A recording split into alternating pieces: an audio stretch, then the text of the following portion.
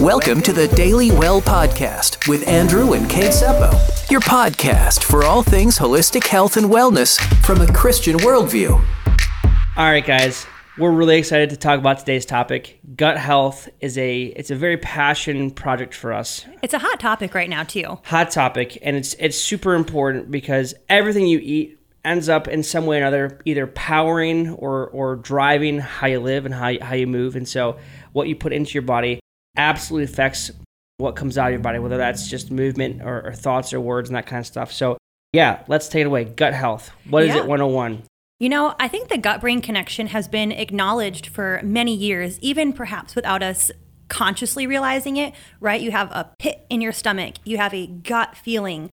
Different stress levels can alter your hunger level. Some people get not hungry at all and will totally not eat and fast during periods of high stress.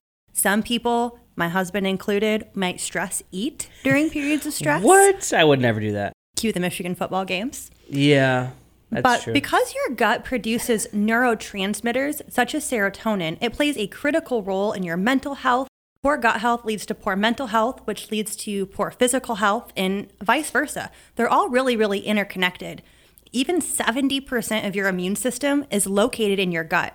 So without a healthy gut, you really cannot experience health in other areas of your life. Yeah, and one of the things that we even talk about too throughout, your gut's often called your second brain. It's so, as my wife just pointed out, there's so many different neurotransmitters, different nerve endings. Your vagus nerve, which is one of your cranial nerves, it's highly innervates your gut and all throughout your GI tract. And so those things really, they influence a lot of what goes on in your body, comes from your gut. Like I said, anything that you eat, all the nutrients we get have to pass through our gut and then get absorbed into the body in some way or fashion. So it's so important. As again, I think everybody understands what you eat, it impacts your health in some way, and this is why, because the gut drives the function of so many things in your body.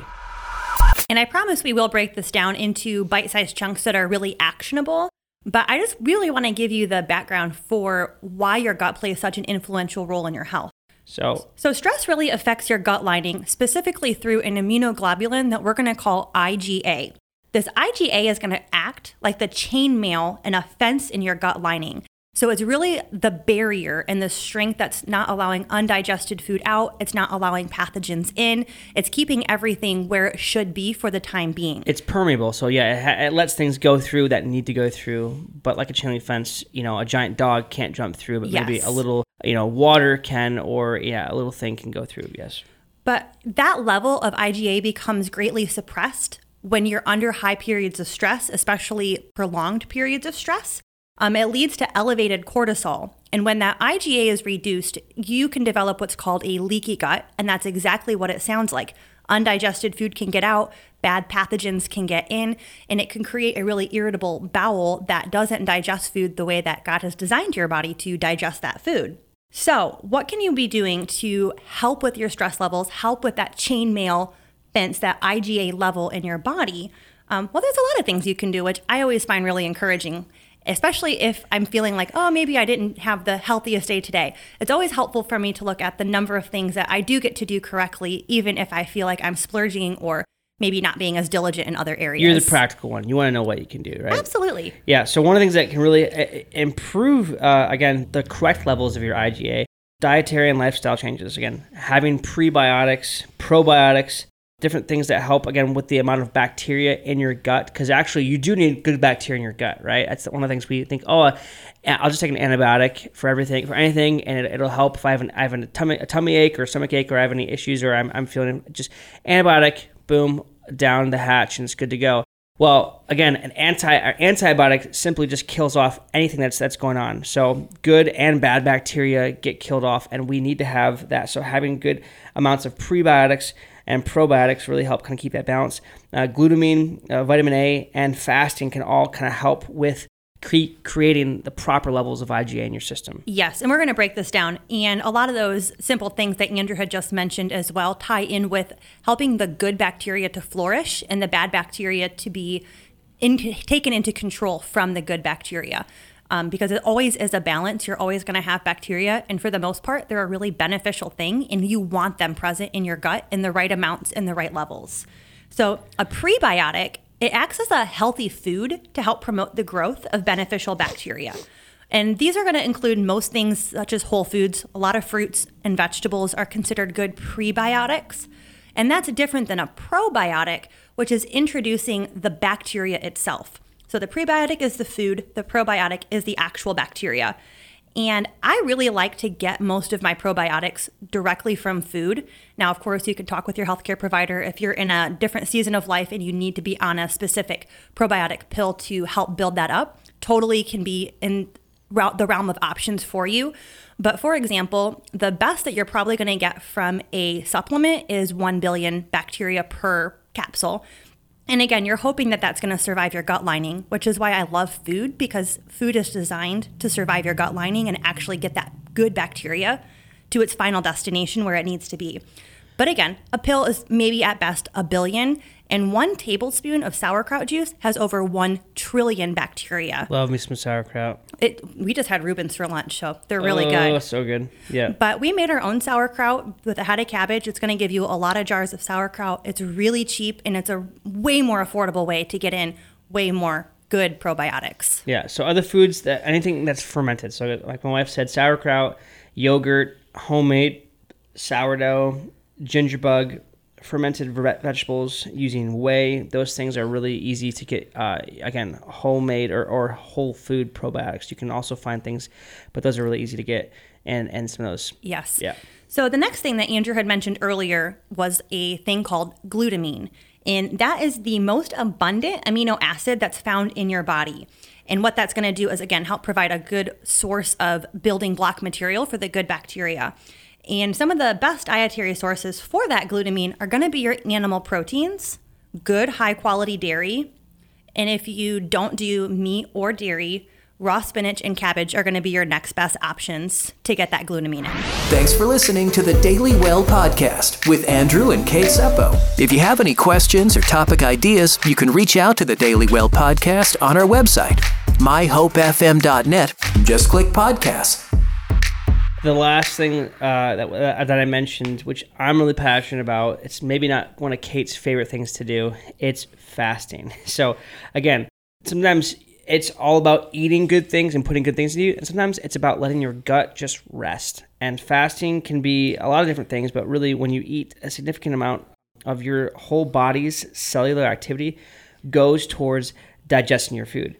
It's toxic for it not to. Again, you can't just let food sit in your stomach and sit in your gut without it passing through. Otherwise, again, that leaky gut thing goes, and all of a sudden you have undigested parts of your meal getting absorbed into the rest of your body. That's really dangerous. So you have to, and your body understands that. So that does, however, mean that there's a delay in the functions of your immunity, your cellular repair, and regeneration, and other housekeeping items for your body. So when you're focused on eating, your body is focused on digestion and not actually taking care of the rest of your body. So, and that kind of goes into, like, when you're feeling sick, a lot of times you're not hungry. And I know there is advice out there to totally ignore that. Keep eating. Your body needs fuel. And I always say, listen to your body, because if your body is saying, yo, I'm not hungry, it's because it wants to divert all of its energy to fighting this pathogen and not to digesting food. Because as soon as you eat, it's going to have to split the activities that it's now divided between. Do I conquer this bacteria or this virus, or do I digest this food? And both can actually get delayed. And so when possible, when you're not feeling hungry and you're sick, definitely fast. Or at least eat something that's really easily digestible, like liquids. So whether it's bone like broths, soup, bone broths, smoothies, that kind of stuff. So we're not telling you, hey, if you have a fever, don't eat anything. We're just saying, hey, be mindful, let your gut have a break. And so that's why fasting for periods at a time, even when you're not sick, can be extremely beneficial to your cellular health. It allows your body kind of some breathing room to focus on unneeded tasks. It also helps to reset your true hunger signals. Again, talk about different hormones being released and not, whether that's ghrelin or leptin. Leptin, yeah. So those two drive either your desire to eat or to not eat. Another thing I'm going to throw in here too is all of the research for intermittent fasting historically has been done on men, and men do very well with fasting. Their hormone levels do not have the same waves that a female would go up and down with estrogen and progesterone. And so men are really good about fasting any time of the month. There's really no restrictions for them. And I had started to see some varying thoughts on females fasting. And There are different schools of thoughts on that. Obviously, if you're pregnant or breastfeeding, you need to talk with your medical professional about that. But some of the best research that I came across was that if women are going to do best fasting at a certain point in their cycle, so we'll probably have to do a whole nother dedicated episode for this, but most generally, women do best in fasting the first half of their cycle, which would be the start of your period for the next 2 weeks, because your hormones are naturally lower in that phase, and it's going to mirror more of what a male's hormone levels would be. And then after that 2 weeks, your hormones are going to go up quite a bit, and fasting can begin to interfere with their levels and make you feel more sick, and it might not be as beneficial. Yeah, and just to even talk about what fasting can look like, intermittent fasting typically means between 12 to 16 hours you don't eat. Most people already do this for about 8 hours at night. That's why a lot of people say, hey, if I don't eat after dinner, you eat around 6 or 7, and you don't eat until breakfast, say that's 7 or 8, that's just about 12, maybe 13 hours. If you extend it out to say, hey, I'm not going to eat until like 10 or 11, or maybe wait till lunch, it's a really easy way to get up. Again, have maybe some hot tea in the morning, have some water, let your body just have just a little bit of nutrients from that, and then eat a fuller meal when you eat to lunch. It's a really easy way to only have 2 meals a day, and you're already sleeping, the majority of that time that you're not eating. Absolutely. And adding in that practice, simply 1-2 times a week can make a massive difference as well. Yeah. Exercise. We talked about dietary things. Now, exercise can also help with this. Physical activity helps lead to stimulating your gut motility and prevents constipation. So if you're somebody who's like, hey, I on a regular basis, let's talk about number 2s first, okay? So number 2s, the one stat that I remember reading in school and learning in school is that, again, not everybody's the same. A normal amount of bowel movements can be 3 times a day or 3 times a week. It just depends on you typically. But if you're somebody who's pretty regularly and you're having issues going, getting your body moving can be a great way to help kind of push that thing along, push the stuff along in your system. Again, doing whether it's a whole body workout, going for a walk or run, it really helps kind of get some of that consistency going. It also can promote, again, healthy gut bacteria getting stimulated through that whole process as well. Yeah, absolutely.